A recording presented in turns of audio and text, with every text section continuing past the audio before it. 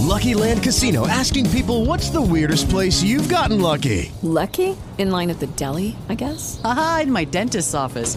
More than once, actually. Do I have to say? Yes, you do. In the car before my kids' PTA meeting. Really? Yes. Excuse me, what's the weirdest place you've gotten lucky? I never win and tell. Well, there you have it. You can get lucky anywhere, playing at LuckyLandSlots.com. Play for free right now. Are you feeling lucky? No purchase necessary. Void where prohibited by law. 18 plus. Terms and conditions apply. See website for details.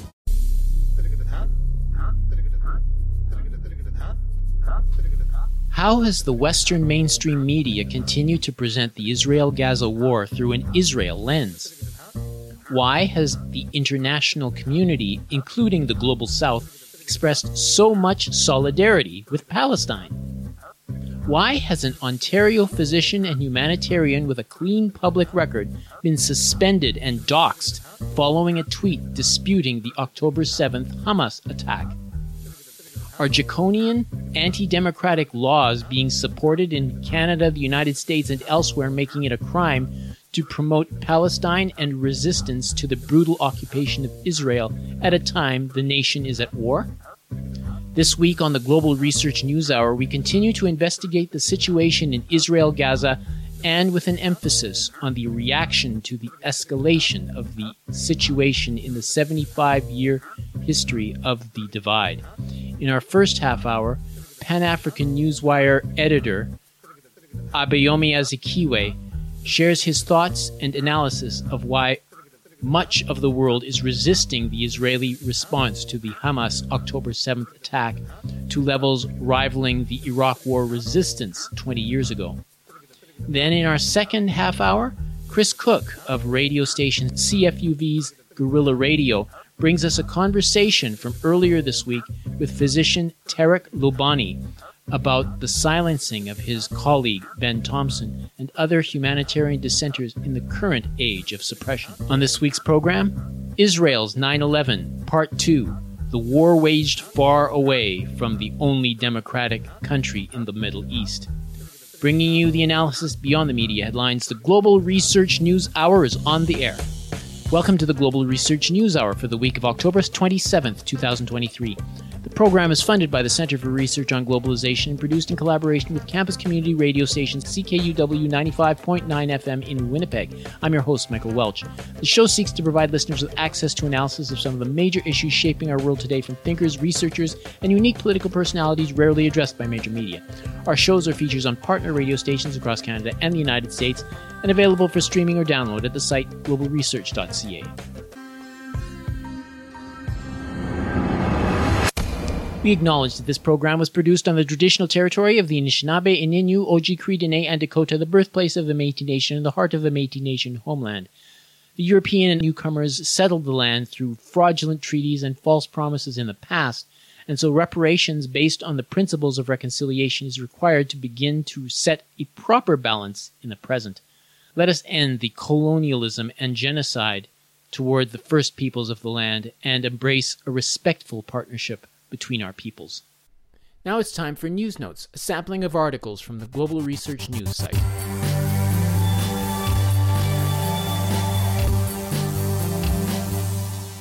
Listeners should know that some of the articles may run against common messaging about sensitive subjects and are not all endorsed by this radio station. AI systems could rapidly come to outperform humans in an increasing number of tasks. If such systems are not carefully designed and deployed, they pose a range of societal scale risks. They threaten to amplify social injustice, erode social stability, and weaken our shared understanding of reality that is foundational to society. They could also enable large-scale criminal or terrorist activities, especially in the hands of a few powerful actors. AI could cement or exacerbate global inequities or facilitate automated warfare, customized mass manipulation, and pervasive surveillance. That comes from the article, Large-Scale Risks from Upcoming Powerful AI Systems, Managing AI Risks in an Era of Rapid Progress, by Yoshua Bengio, Jeffrey Hinton, Andrew Yao, and et al., posted October 25th, originally published on Managing AI Risks.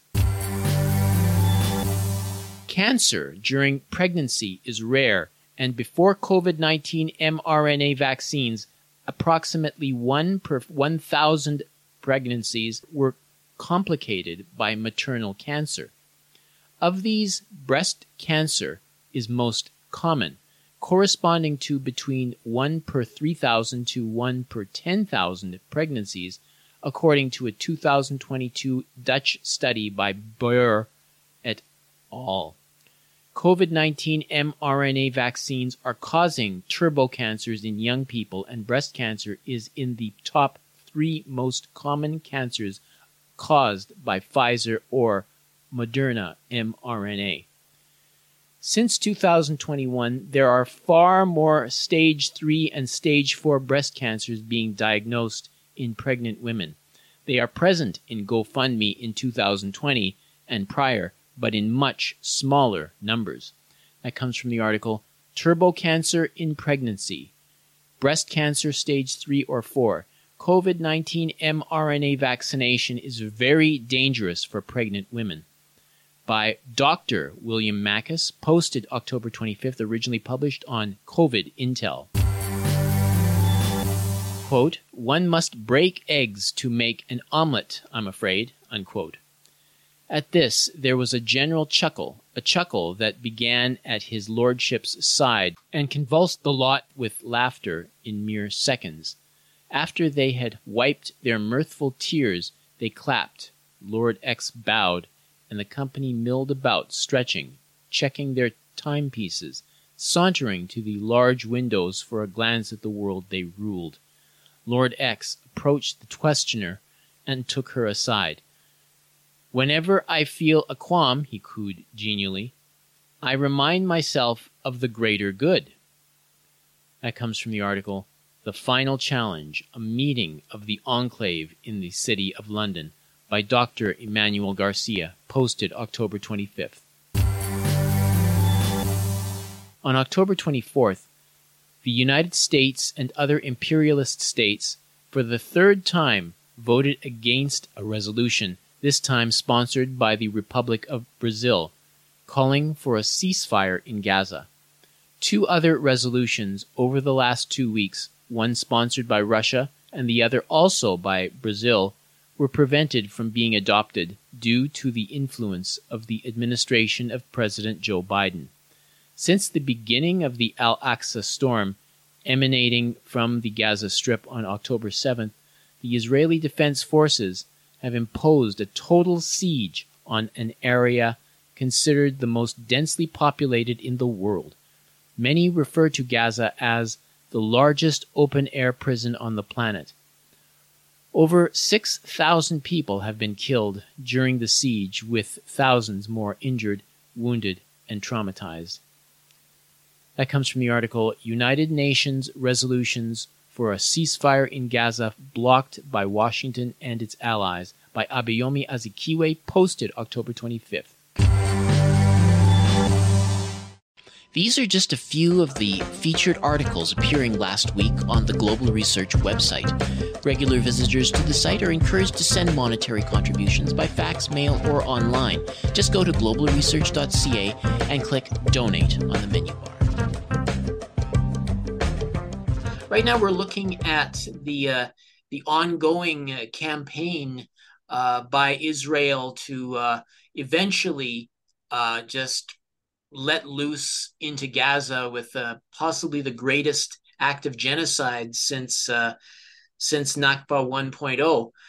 And it's having a resonance with people around the world.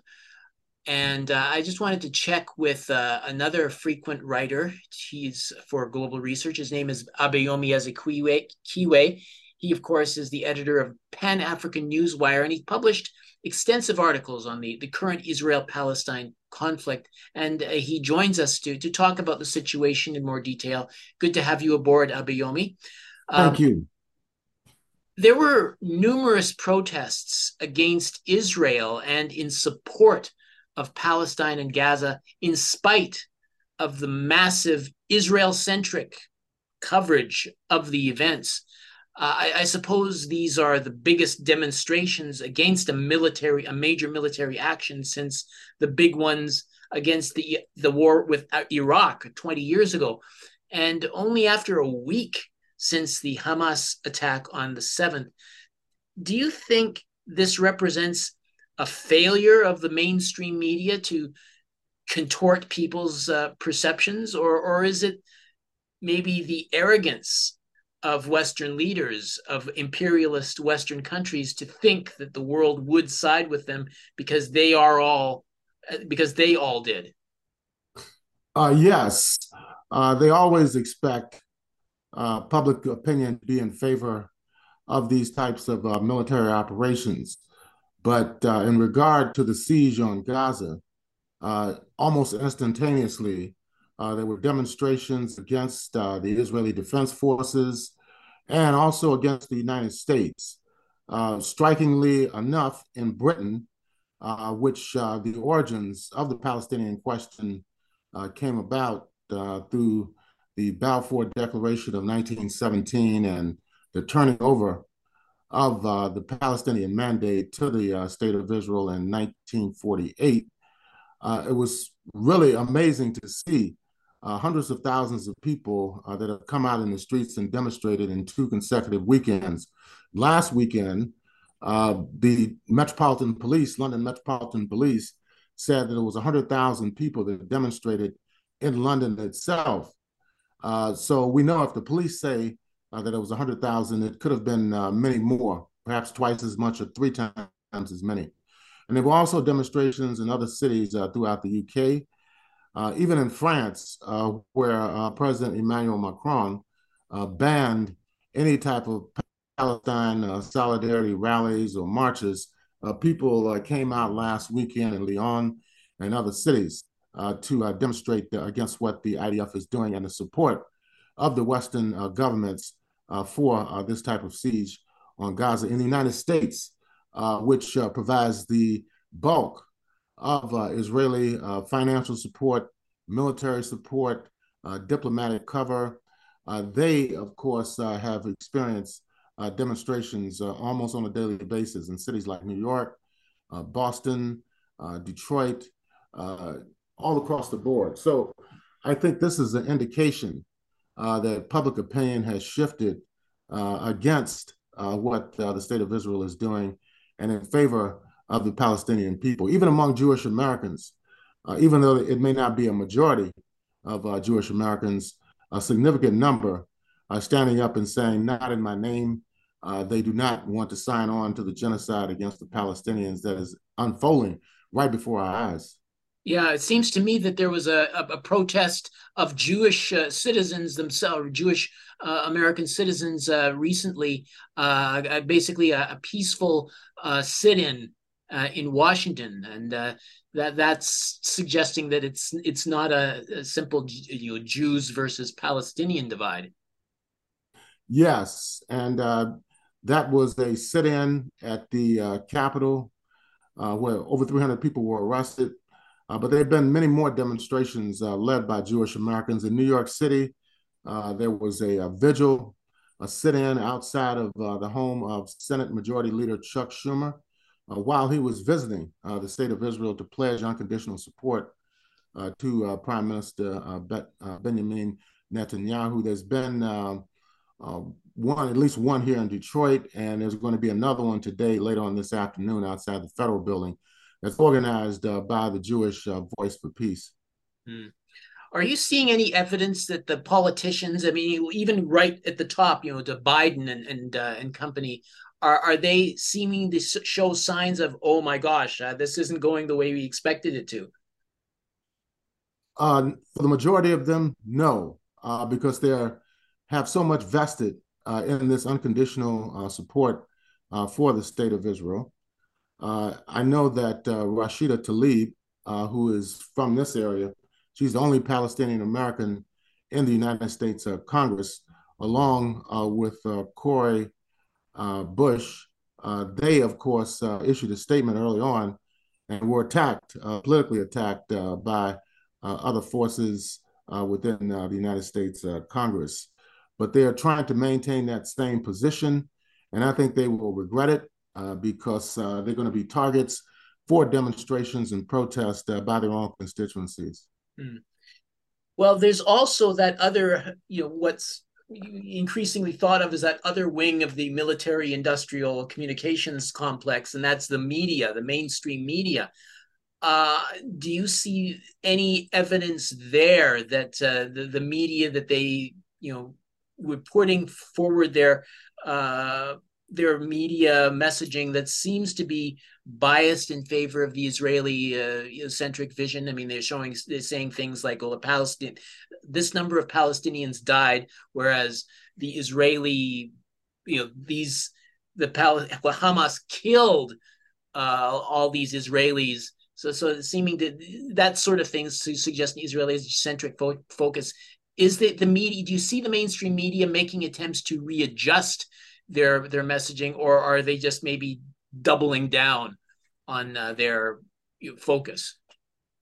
No, they're not shifting their basic position, which is Israel can do no wrong, that the Palestinians, they refer to Hamas as Hamas militants, Hamas gunmen, yet they refer to the Israeli Defense Forces as soldiers. There's also the assumption that the state of Israel is a legitimate entity and that the Palestinians really have no national rights in that part of the world. No, they have not changed. And this is evident in all of the major media outlets, whether it's the cable news network, MSNBC, the local news outlets, and also the British Broadcasting Corporation, which has a worldwide audience, has allowed IDF spokespersons to come onto their airwaves and refer to Palestinians and their organizations as animals, as less than human, as terrorists. Also, it's interesting that they have allowed people like Prime Minister Benjamin Netanyahu to come on. Yesterday, he was on with President Macron of France, saying that the struggle right now that's going on in Palestine is between civilization and barbarism. So this is very dangerous language that's being utilized. They're trying to set the stage for even more massive killings of Palestinians. And it's quite interesting that they are bombing on a daily basis, 24 hours a day around the clock. And the weapons that are being utilized, many of them are U.S. Manufactured weapons. And they have been sending weapons to the Israeli government over the last 2 weeks, 2.5 weeks since this crisis unfolded.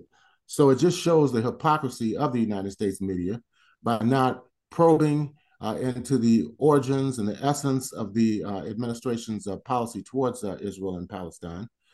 Joe Biden, who is never gives press conferences, he really doesn't even answer questions from members of the media, even the White House correspondents who are assigned to cover his activity, frequently turns his back on the media and walks away. So this just goes to show the compliant nature of the corporate as well as the government-controlled media in the United States and in other Western countries. The global South is of particular interest, it seems to me. They seem to be, overwhelmingly backing Palestine. While they overwhelmingly were also opposed to the or not on side with the major imperialist powers when it came to the attacks, the idea of alienating Russia in the face of the Russia-Ukraine war. I'm wondering if you could maybe indicate how can a world who have their own unique problems be so focused on Gaza in particular? First of all, maybe you could talk about what you're seeing in terms of either public demonstrations or what have you that indicates absolute solidarity with the Palestinian people. In the region, first of all, West Asia, North Africa, there have been huge demonstrations against the siege of Gaza in support of the Palestinians, because there are Palestinians that are being killed as well at an elevated rate in the West Bank and East Jerusalem. In the Kingdom of Jordan, in Egypt, in the Kingdom of Morocco, in Yemen, Syria, all of these countries, there have been huge demonstrations, the Islamic Republic of Iran, in solidarity with Palestine. In relationship to neighboring Lebanon, the Hezbollah resistance movement, which has fought 2 wars against the Israeli Defense Forces, defeating them on 2 occasions, driving them out. Finally, the last time since 2006, there have been increasing military engagements between Hezbollah and the Israeli Defense Forces, to the extent that hundreds of thousands of Israelis have been evacuated from the border towns on right on the border with Lebanon. So it's anticipated that these military conflicts will increase, and that the Israelis will be fighting at least on 2 fronts.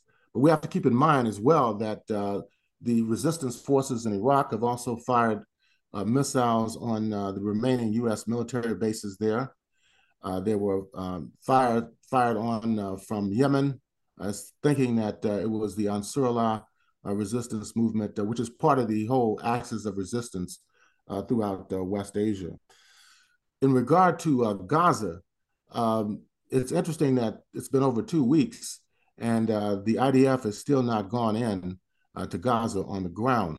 And the fact that they have not gone in clearly illustrates that they have some concern about the level of casualties that they can encounter and what the outcome of that engagement would be. And also, this could trigger an even more intense conflict between Hezbollah and the Israeli Defense Forces, as well as other anti-imperialist forces throughout the region, as well as the public opinion in the Western countries.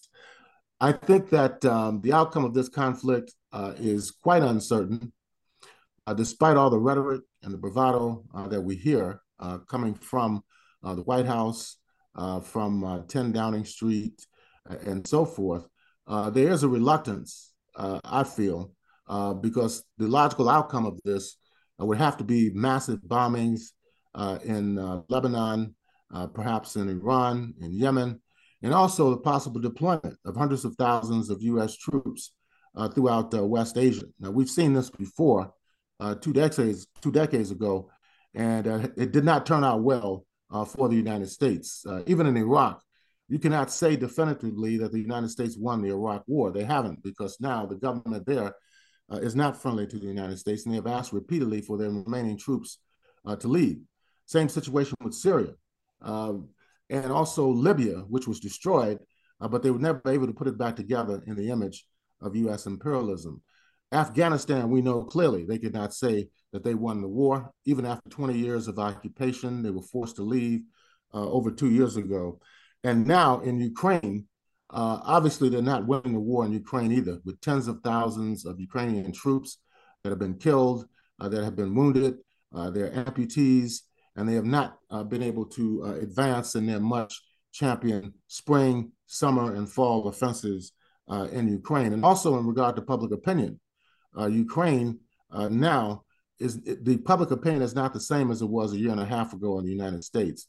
Many more people now are skeptical about U.S. policy in Ukraine and do not want an open-ended funding of a war in Eastern Europe either. Mm-hmm.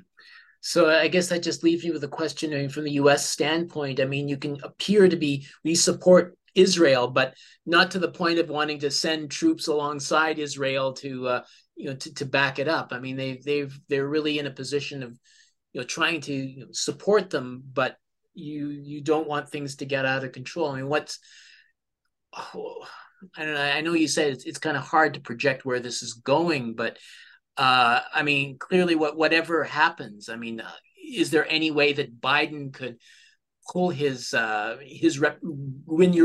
reputation back in advance of the next election? Well, already, even prior to the developments that began on October the 7th, 80% of those who vote Democratic in national presidential elections, felt that he was not fit to run for office again due to his age and other issues. Also, the opinion polls have him scoring extremely low in regard to overall approvals. So this war and the continuing war in Ukraine, and also the problems in the U.S. economy domestically, we have the largest outbreak of industrial action in the United States in some time. Hundreds of thousands of workers that have been on strike and are continuing to go on strike throughout the United States. His approval rating is extremely low. Now, if he wants to deploy hundreds of thousands of troops again in the West Asia region, which they may have to do if Israel suffers tremendous numbers of casualties, if they do decide to go in a ground war against Gaza, the U.S. would be facing the possibility of landing troops in that region, sending even more aircraft carriers to the Mediterranean. So it could portend much for the future of the Biden administration in its attempt to be reelected next year. Aboyomi, it's really a pleasure having you back on the show. We really look forward to hearing your intelligent and articulate viewpoints. And thank you very much. And we'll look forward to having you again soon. Okay, thank you so much. We've been speaking to Aboyomi Azikiwe, editor of the Pan-African Newswire and a regular contributor to Global Research. So last Saturday, October 21st, enormous rallies in support of a free Palestine and calling for an end to Israel's aggression and demanding a ceasefire to spare the lives of Gaza were expressed all over the world. We are going to air some of the audio from right here in Canada.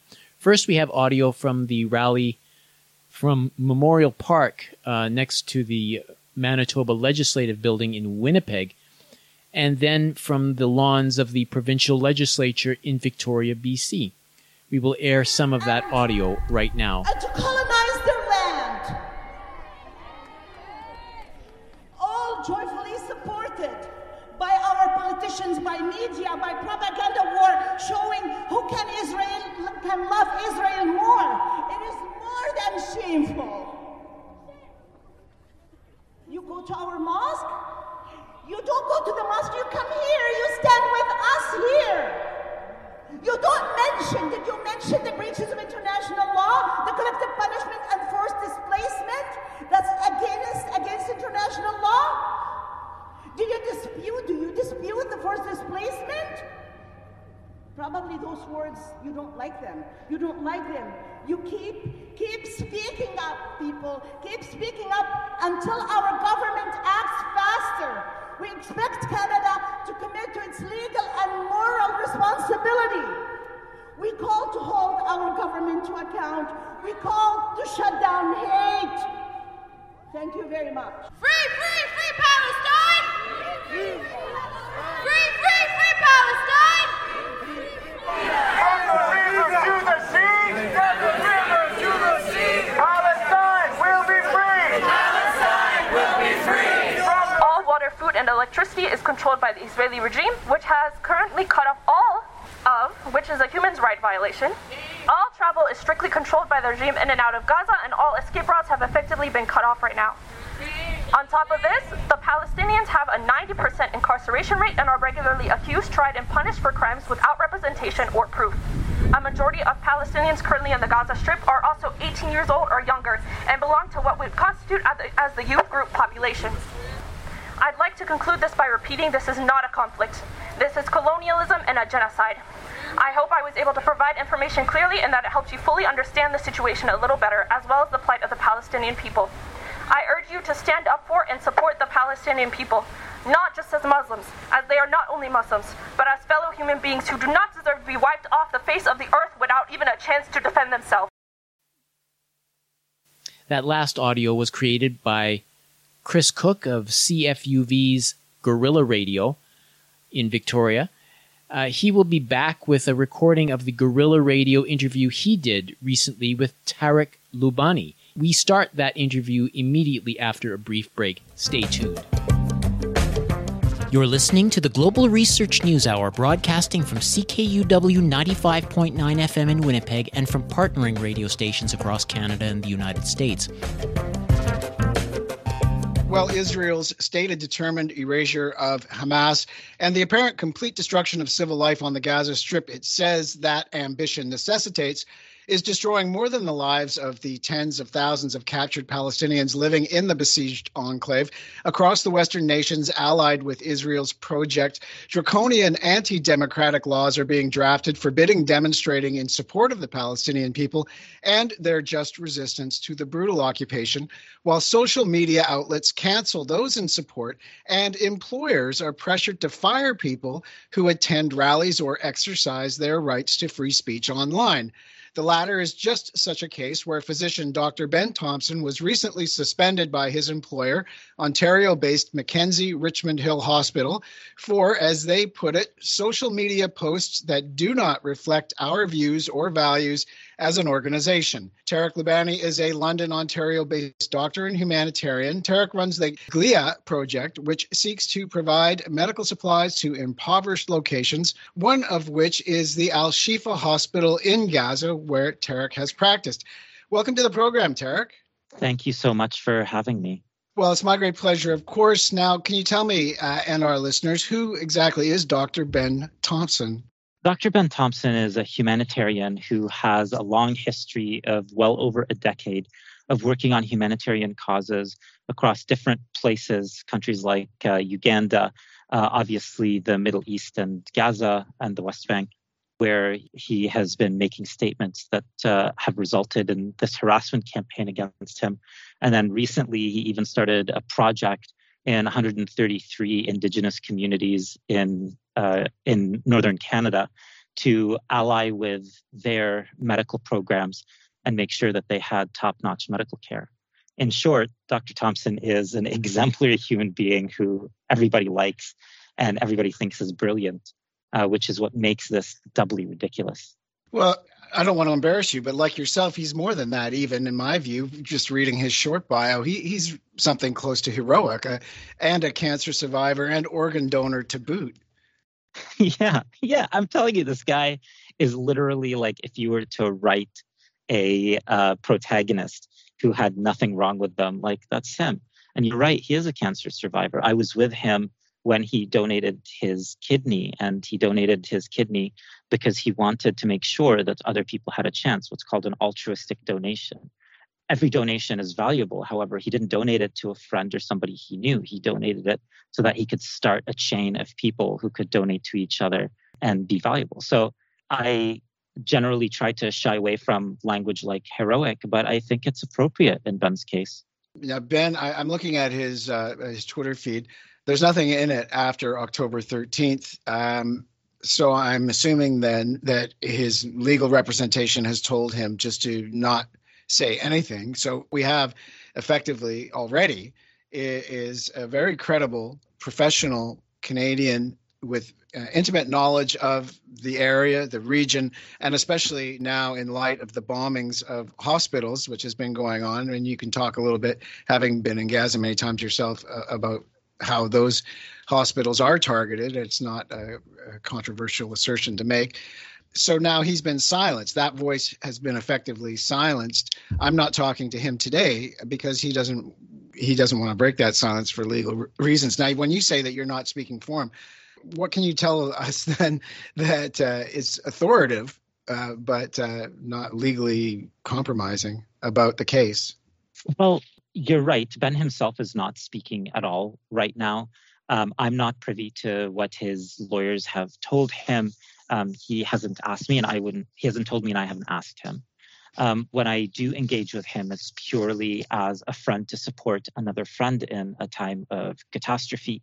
And so he is, I think it's probably fair to say, and not outside the bounds of my relationship with him, to tell you that the man is suffering. He lost his job, and he was put out of his home because of these threats. And as such, he's suffering, just like any of us would be in a similar situation. In terms of the facts as we know them, basically he was dismissed from his position. He was suspended from his position because of what happened in terms of his speech. He was talking about the basic human rights of Palestinians. I love Ben. Ben is fantastic. Ben is not a radical. Ben was not talking about radical things. He probably would be like on the right end of your guests on this program. What he was talking about was the most milquetoast assertions. For example, he was fact-checking the debunked claims that Palestinians beheaded 40 babies. This claim, I mean, our friends in the Jewish community understand claims like this. They're meant to dehumanize. They're claims that are said without assertion to create a pretext for dehumanization and to create a pretext for attacks. That's what those claims are about. They're not about truth. And if they were about truth, then the organizations that would have perpetrated these claims would have been relieved that they were debunked. Thank God there haven't been 50 babies who have been beheaded. Yeah. That's something that's good for all of us. None of these groups have retracted their claims. None of these groups have apologized. None of these groups have sort of expressed how happy they are that this misinformation turned out to be untrue. And that tells us that it is being used as misinformation. It probably was known or suspected to be misinformation early. And as a result, really, we can say that its purpose is dehumanization. Now, the hospital asserts that they dismissed him because of the safety risk. This is Mackenzie Health now where he works, yeah. Yeah, Mackenzie Health. So they basically say, hey, look, because you said something, there were death threats. And because there are death threats, you created an unsafe work environment and you have to be suspended. Wow. Well, this is similar, to the Ontario NDP representative Sarah Jama, who the things that she was saying on social media elicited threats, and the party says, "Oh, well, now your presence poses a danger to your colleagues, and so you have to go." From threats made from some anonymous thugs. There's clearly a template for harassment of people who are speaking about Palestinian human rights. These people are not creative. And so, yeah, you're telling me that the same template is being copied and pasted from Dr. Ben Thomson to Sarah Jama? Yeah, I believe that. And clearly this language of safety is also, because of its subjectivity, a very, very difficult one to fight against and a very easy one to weaponize. But what they've done in both of those cases, I can't speak about the Sarah Jama case because I don't know it well enough, but I can speak about the Ben Thomson case. What they're doing here is they are creating a pretext for, or procedural pretext for removing somebody from his job because of the actions of somebody else. So, they're victim blaming. I mean, Dr. Ben Thomson was basically put in a situation where his life was threatened and where he was the victim of harassment. The response from a hospital is not to then dismiss him, to suspend him, to cut off his income source, and to make sure that he had no support professionally or personally. The response of the hospital should be exactly what the Jewish General Hospital did when there were threats to their staff. There were threats to the staff of the Jewish General, and the hospital responded by upping security and by making sure that all of the doctors there had all of the resources they needed so that the threats against them wouldn't translate into them feeling unsupported or not have what they needed. And very appropriately, of course, all of us in the medical community rallied around that hospital to say, hey, what do you need? What exactly can we do to help? And in so doing, we created an environment in which our colleagues feel supported and in which our colleagues don't feel re-victimized by our indifference, or in this case, not even indifference, but literal re-victimization. Yeah, and where this kind of precedent leads, who knows? I mean, you could somebody that is determined to do so could shut down any number of civic infrastructure projects and operations and target people they just don't like. In this case, the hospital recorded the threat that came in by telephone. I'll read it. When you said that these people aren't creative, well, then this will accentuate that point. Quote, "It is disgusting. You are a disgusting human being. You do not know what you're saying. And if you do not remove it," I suppose this is the post he's talking about, "I advise you and the rest of your staff to stay out of your office." So for this threat, I don't know if there was more than one. This is the one. I'm reading off of an article the CBC put up. Ontario doctor suspended, his address published. He was doxxed as well after pro-Palestinian social media posts that from October 20th. So basically, what we're having is again thuggish behavior being rewarded by having the desired effect in making an example of Ben Thomson, but also of depriving him of his employment. And you say that his residence, he was scared enough that he had to go into hiding. Is that what you're saying, Tarek? Yeah, that is true. And I mean, it was the police who told him he had to go into hiding because they judged that particular threat against him personally to be credible. So we know that there are needs here. And, the death threat, I don't know how many death threats there are. I don't know where the CBC got the audio of that particular death threat. But what that tells you is that there's a lot of people who are upset about this. People have been contacting me from inside the administration of this hospital because I published this thread about it on social media, which might be where you had heard about this story as well, Chris. Mm-hmm. And what they've been sort of saying is we totally disagree. This was a egregious abuse of power. Suspensions do not come that quickly. Suspensions do not come from one person. These are processes that are so well established in medicine that we all understand them. Even if you've never been suspended, which the majority of doctors haven't, even if you've never been directly part of the process, we all know that these processes take time. We all know that the only things that result in sudden death suspensions are basically if somebody's found to have murdered somebody, somebody's found to have raped somebody, something deeply criminal. Mm-hmm. And there's nothing criminal about advocating for human rights. And I think the CEO keeps saying to people in the hospital, keeps commenting. The CEO is talking to a lot of mad doctors too, who are reporting back what he's saying. And what he keeps saying to them is, look, this was a safety risk. We had to do this. He forced my hand. How exactly did this doctor force anybody's hand into anything? Like, if I talk about Palestinian human rights, am I forcing people to threaten me? I mean, it takes so much agency from the harassment campaigns. You talked about the goons who called in the threat. Sure, those were goons, but those goons were basically rockets fired by people who were far away from it, who can deny involvement, who know or should have known what their harassment campaign was going to lead to. When you use inflammatory language accusing somebody of being a Holocaust denier, that's language that makes it so that people aren't necessarily thinking rationally, and it's predictable that they're going to get mad and impassioned. It's predictable that they're going to form a mob and try to lynch this person. That's kind of how it works with these sorts of harassment campains. Mm-hmm. So him saying this kind of stuff, it holds no water at all. They didn't try. I don't know the exact details, but they didn't try at all to work with Ben. They didn't tell him, okay, well, listen, let's talk about this. They went to literally the most grave available quote remedy that's available to a hospital. A hospital can't do anything worse to a doctor than suspend him or her, or them, I guess. They can do nothing worse to a doctor than a suspension, and they did that to him. And so I ask you and your listeners to go through a mental or hypothetical exercise.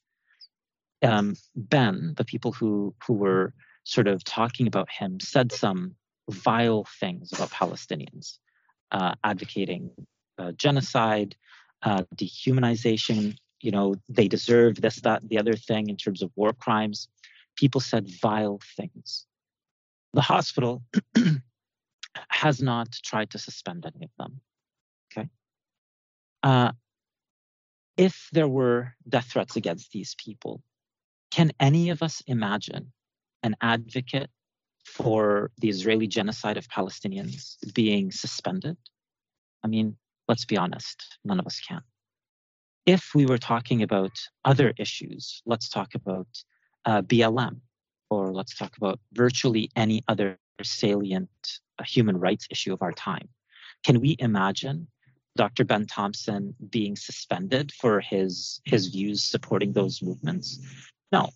I mean, the issue around Israel is special because there are concerted, organized harassment campaigns that target anybody who speaks out about Israel. And these campaigns are vitriolic and, as we can see, are illegal. They involve death threats. So that for then the hospital to turn around and say this had nothing to do with his speech, it's instantly not a credible statement. It's obvious that it's a lie. Yeah. Well, if you just tuned in, you're listening to Guerrilla Radio. I'm speaking today with Tarek Loubani. Tarek is a London, Ontario-based doctor and humanitarian. He runs the GLIA project, and that project seeks to provide medical supplies to impoverished locations, one of which is the Al-Shifa Hospital in Gaza. I want to talk about that in a second. Tarek, you said you didn't know how the CBC, this article that I'm looking at, by Brishti Basu, Ontario doctor, suspended his address published after pro-Palestinian social media posts. That's at CBC News Online. October 20th is its byline. And it says that the hospital itself shared that recording that I quoted earlier on. And when you say, they also, in that article, though, they show the tweet that seems to have caused so much rancor, or at least a severe amount among one person anyway. And I'll read that too. Ben Thomson in his tweet says, quote, "No babies were beheaded. There have been no confirmed reports of rapes. You repeat this nonsense out of racism. In the meantime, Palestinians are experiencing genocide and war crimes, and you are silent. History will judge you very badly." I'm not sure who he was responding to in that, but that elicited from one of his colleagues at the hospital, and you mentioned this, Tarek, Gil Nimni, MD, says, quote, "I guess he is also saying that 6 million didn't die at the hands of the Nazis." And then goes on to say further ridiculous things. I mean, that sort of sums it up, doesn't it? Yeah, and what's happening there, Dr. Gil Nimni, who by all accounts is a lovely person, has been He sounds lovely. No, I'm serious. I'm serious when I say that. I asked about him, Chris. He's a nice person. But having said that, this tells us something about the power of the propaganda, because what you have to do in order to launch such a massive genocide against a people who are already occupied and captive, you have to convince people like Dr. Gil Nimni that they are worth it, that they are worth the genocide. And as such, what's happened there is that Dr. Gil Nimni, this otherwise lovely person who, I don't know much about his personal life, but probably has, a partner he loves and children who he adores. This doctor ends up in a position where he sees fact-checking and truth-telling and the attempt to de-escalate as instead Holocaust denialism. And that's not because Dr. Gil Nimni came up with these ideas. That's because the propaganda is so strong. Like, remember that Dr. Gil Nimni was responding to the President of the United States, and most of these people, they're not as engaged with the disinformation as you and I. And so they end up in positions where they are forced to sort of accept these higher authorities and hear. And in fact, this was in one of the statements that was made to Dr. Thomson. Somebody said, well, who am I going to trust, you or President Joe Biden? I mean, these guys don't know what happened in Iraq so much. They don't know kind of what's going on in the world around them so much. They are victims. The fact that they are perpetrators of misinformation doesn't reduce the fact that they're also victims. So I think that we can recognize that Dr. Gil Nimni did something very wrong, and he was a perpetrator of a vile act of accusing Dr. Ben Thomson of Holocaust denialism. But also that stems from him being weaponized himself by this propaganda. They charged him and weaponized him. And that's what these campaigns do. And we have to keep that in mind as we're approaching the purveyors of misinformation, that very often they're also the victims of it. Well, you're a much kinder and more understanding person than I am, for sure, Tarek, because I think I reflected my thinking on that in a short sentence, as unkind as that might be. But I mean, we have to be, especially now, we all must be not so credulous to accept, especially from politicians, everything that we've heard. And there is countering information available, people, that, you don't have to trust what the Pentagon tells you or whatever. There is other sources of information available. Just that being said, so now I want to say, Chris, just before you move on to your next point, I totally agree with you. I think for me, I developed this particular approach largely based on the COVID misinformation that's out there. And I transited from being like deeply sort of antagonistic to people who pervade the information and seeing them as perpetrators alone, into this perspective of seeing them as both victims and perpetrators and trying to understand it that way. And I found it more useful in combating the misinformation, because when I have that model, I start with the perspective that, like, listen, you're a victim too. Let's work out why you have such tension that you need to believe that Palestinians aren't humans. There are babies being beheaded, hundreds by high explosives, having all of their parts removed in an instant. The last couple of days in Gaza have been some of the most intense aerial bombardment. I haven't seen figures, but just how much munitions have been dropped on the heads of people that are, have really very nowhere to run, where it's not, they're not in danger. That is continuing. I mentioned earlier that you're attached to the Al-Shifa hospital in Gaza, Tarek. Have you heard, is it still standing? Yes, Al-Shifa is still up. It's had its environs bombed, and lots of people obviously are scared that eventually Al-Shifa's courtyard and maybe even the main buildings will be bombed. But Al-Shifa, as it stands right now, still exists. Now, the reason why we're worried about it is because Al-Shifa has been bombed in the past. And so it's received rockets, not direct to the emergency area, but to other places. Other hospitals have received shelling or rockets to the main areas, including Indonesian hospital not too long ago. And of course, all of these centers that we're hearing about now getting hit directly and indirectly. I mean, Wafa Hospital was literally ground into dust after being given, I think it was 24 hours to evacuate. And then the Israelis just pummeled it with artillery shells until there was no Wafa hospital anymore. So these are things that people know can happen, which is why people are terrified that they will happen again. And of course, what happened in Al-Ahli hospital, I think put an exclamation mark on people's fears that the Israelis were willing to do this.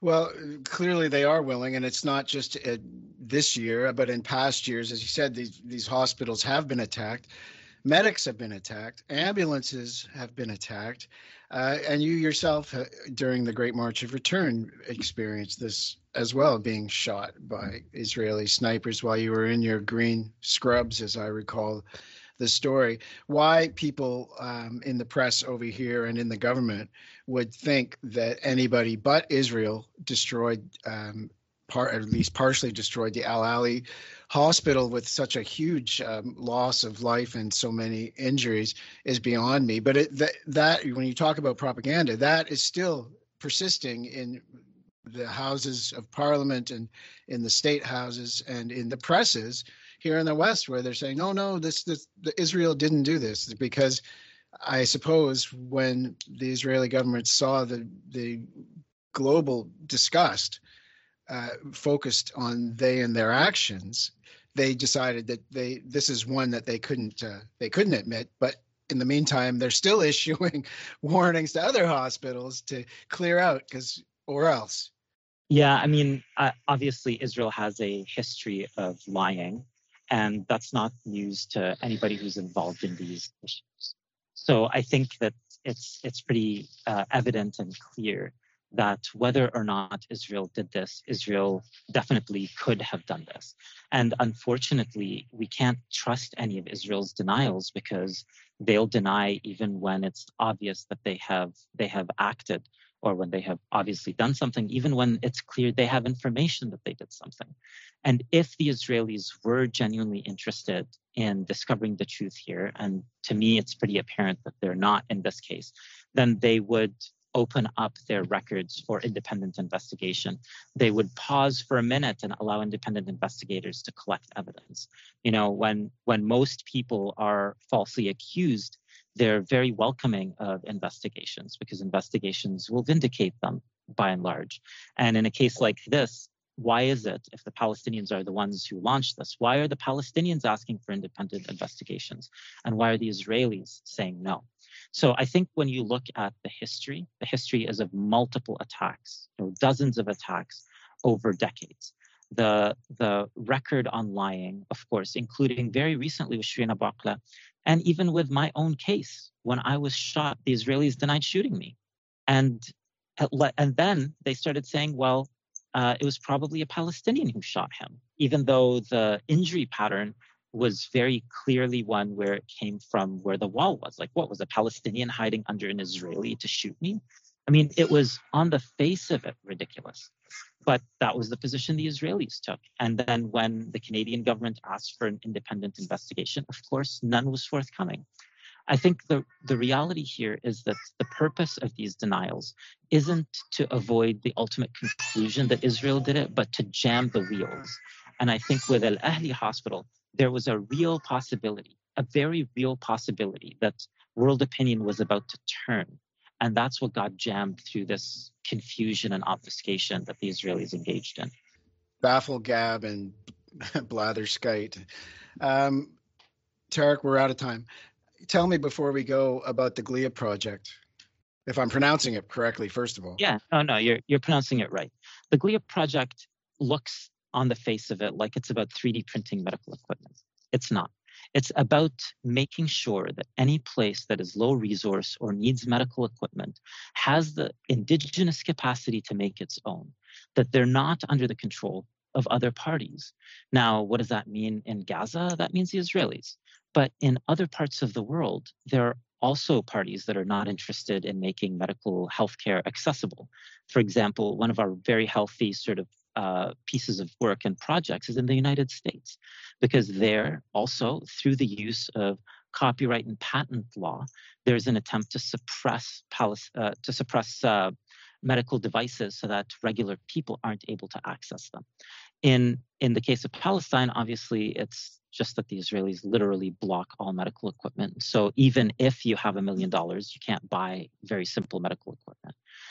As we're seeing right now, it's not a money problem. All the world wants to help Gaza, and yet we can't because the Israelis veto that access.